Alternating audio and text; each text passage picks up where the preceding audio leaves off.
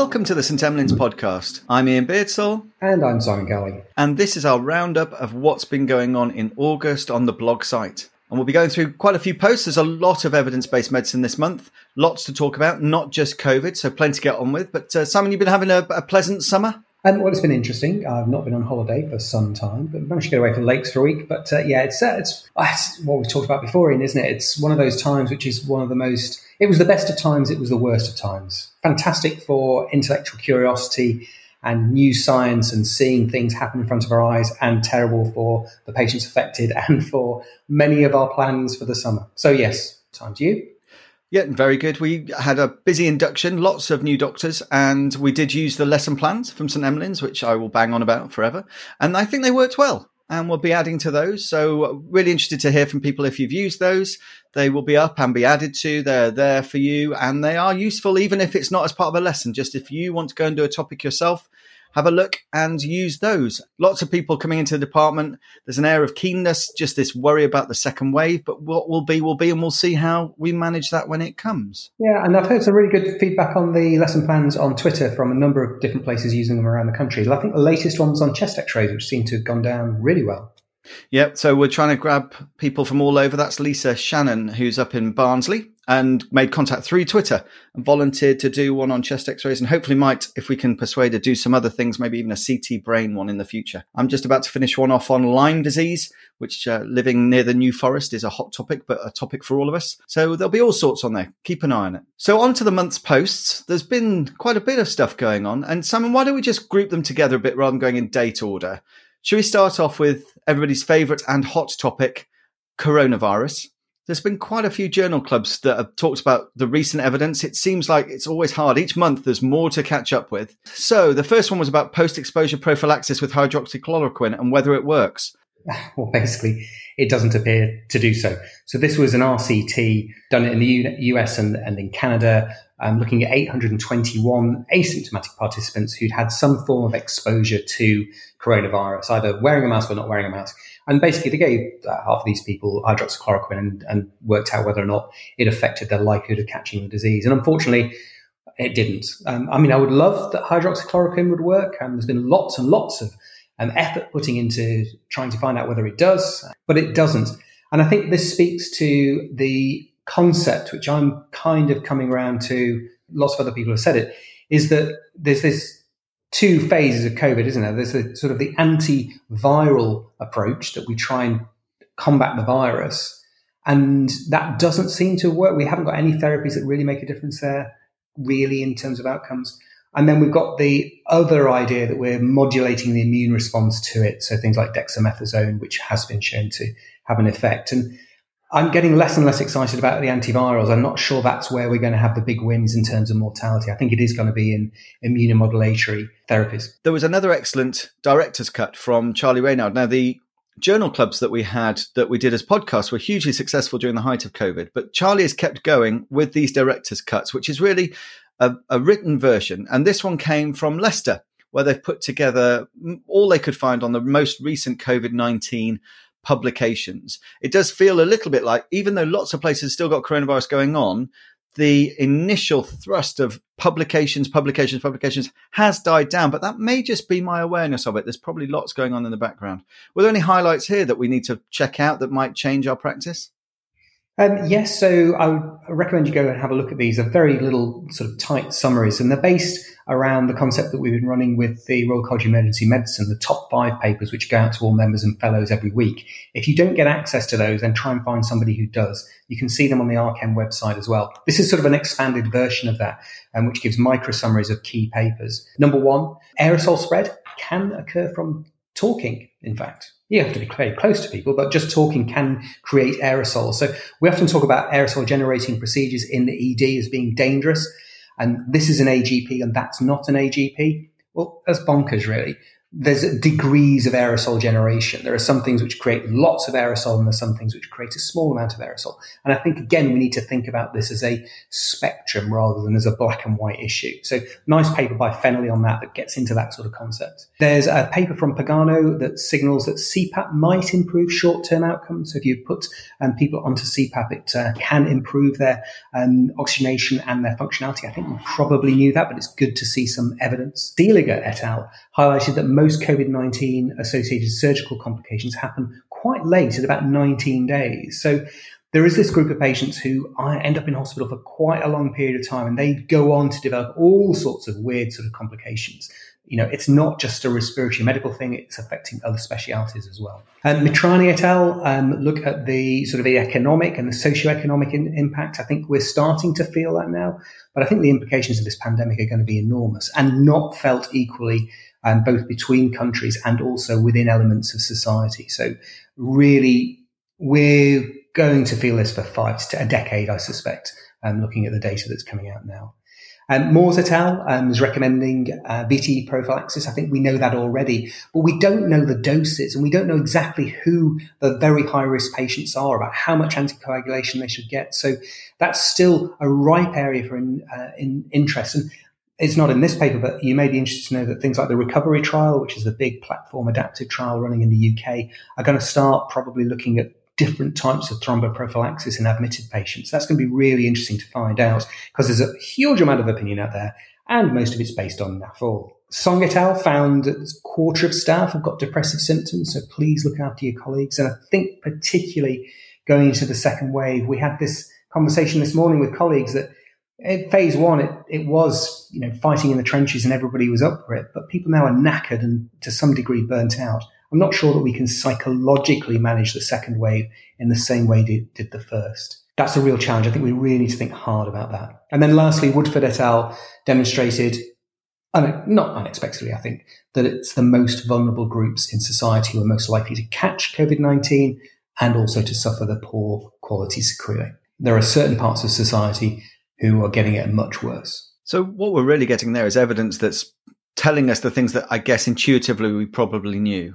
But that's important, isn't it? The evidence is now catching up with some of the ideas we've had over it's been a while now, hasn't it? February, January time, it's 8-9 months. But it's great to have Charlie putting those together. And thanks again to the team at Leicester for letting us publish that.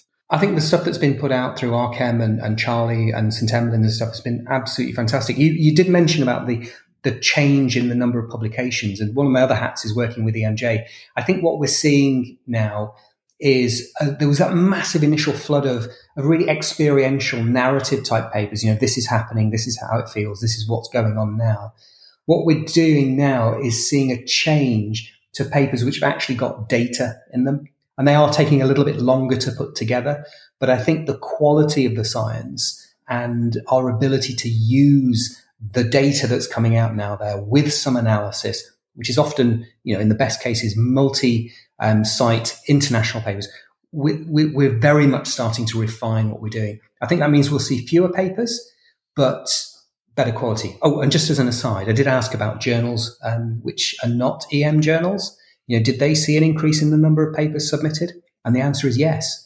I might postulate that an awful lot of people may have had some extra time to complete their papers, but it does seem that there's been a flurry across all journals in all specialties. Long may that continue. So there's other things going on in the world of evidence-based medicine that not just coronavirus. And a hot topic for a while now has been about how we can improve outcomes in sepsis and whether or not this vitamin C, thiamine, steroids cocktail will work or not work. And there's been lots of controversy about this. Simon, I know you've had good conversations at conferences over Twitter about these things. Where do you sit now after this randomized controlled trial? This is another RCT looking at this combination of thiamine, vitamin C and steroids in patients with sepsis. And I think you're right, Ian, that there was a big kerfuffle about this when Paul Marik originally came out with some really quite profound claims that this was the cure for sepsis and that if you give this, people won't die. And that's led to a number of different trials, so the vitamins trial, the ACTS trial, a whole bunch of them that have gone out to look at this from an RCT perspective, because Marek's original work was a before and after study, and we know that they've got massive inherent biases in them. What they've done in this study is they've looked at it in ICU patients in the US. They had 205 patients, not big numbers as it happens, and they looked at giving the cocktail or not giving the cocktail. In essence, what they found is it doesn't seem to make a huge amount of difference in patients with septic shock. That was the group of patients who we're most interested in, isn't it? The most sick patients. It's yet another nail in the coffin of this idea. But those people might come back to us and say, well, actually, in this study, they didn't give the therapy very early, which they didn't.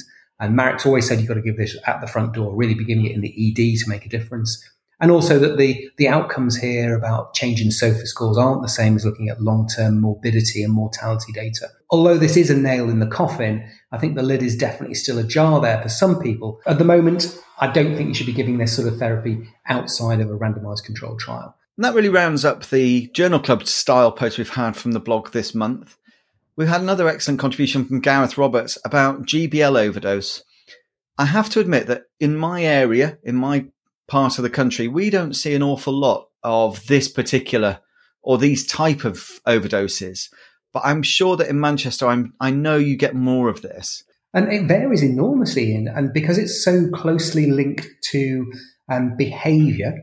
So it's much more common around things like Pride Festival in Manchester, when more people are out and more people are taking drugs in the city. This is just a fact, it's not a judgment.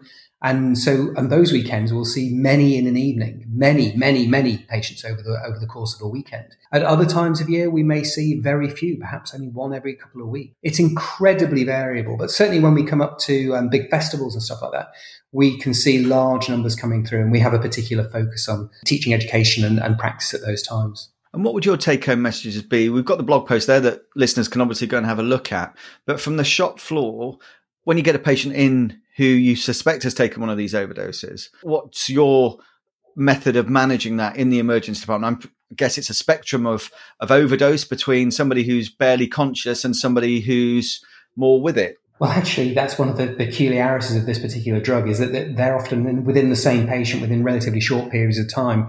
They can go from unconscious to conscious to unconscious. It's very, very variable, often because there's a whole combination of different drugs on board.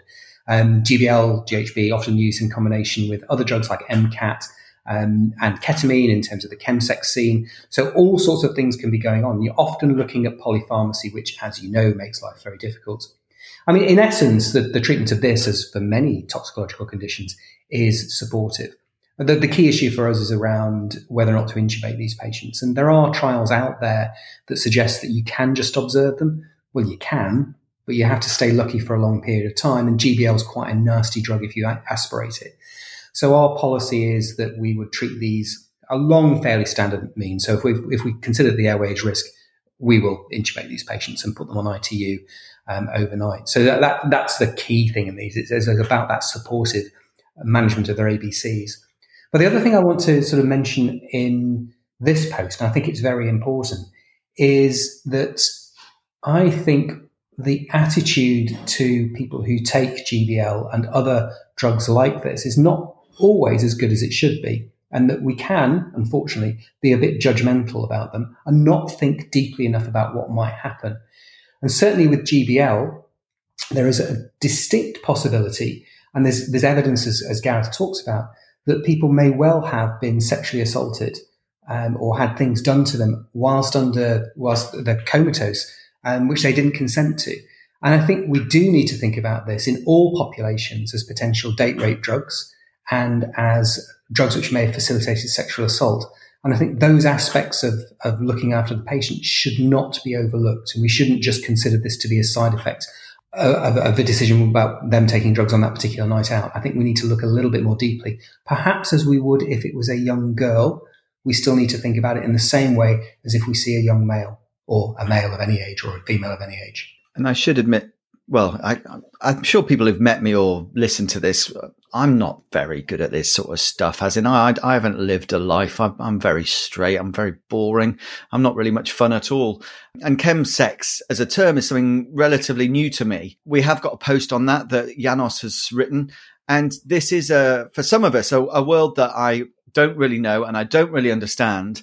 And to be able to read about that, and because we get patients from all walks of life who live all sorts of lifestyles, we need to understand that and try not to be judgmental about that or make decisions based on our own prejudices. As I say, the only way I can learn about this is by reading from people who are experts and also talking to people who take part in activities that are really not common to me. But the emergency department, I feel more and more, is not a place where you can be judgmental of people. In fact, the times I see people sort of, you've heard me talk about frequent flyers before and all of that sort of stuff. I'm less and less comfortable with that. And really, we need to just treat every patient on their merits and try and understand how it is they ended up with us. Because it's not always a choice, really, is it, to turn up in an emergency department? No, and I think although we see a lot of toxicology in a whole variety of different groups in my practice, I've no doubt that there'll be issues in Southampton, and they may not be as overt and they may not be as frequent, but there will be issues going on. And I think one of the things I would ask people to do is to maintain an open mind and to look for these things and to consider what's happened, what are the circumstances.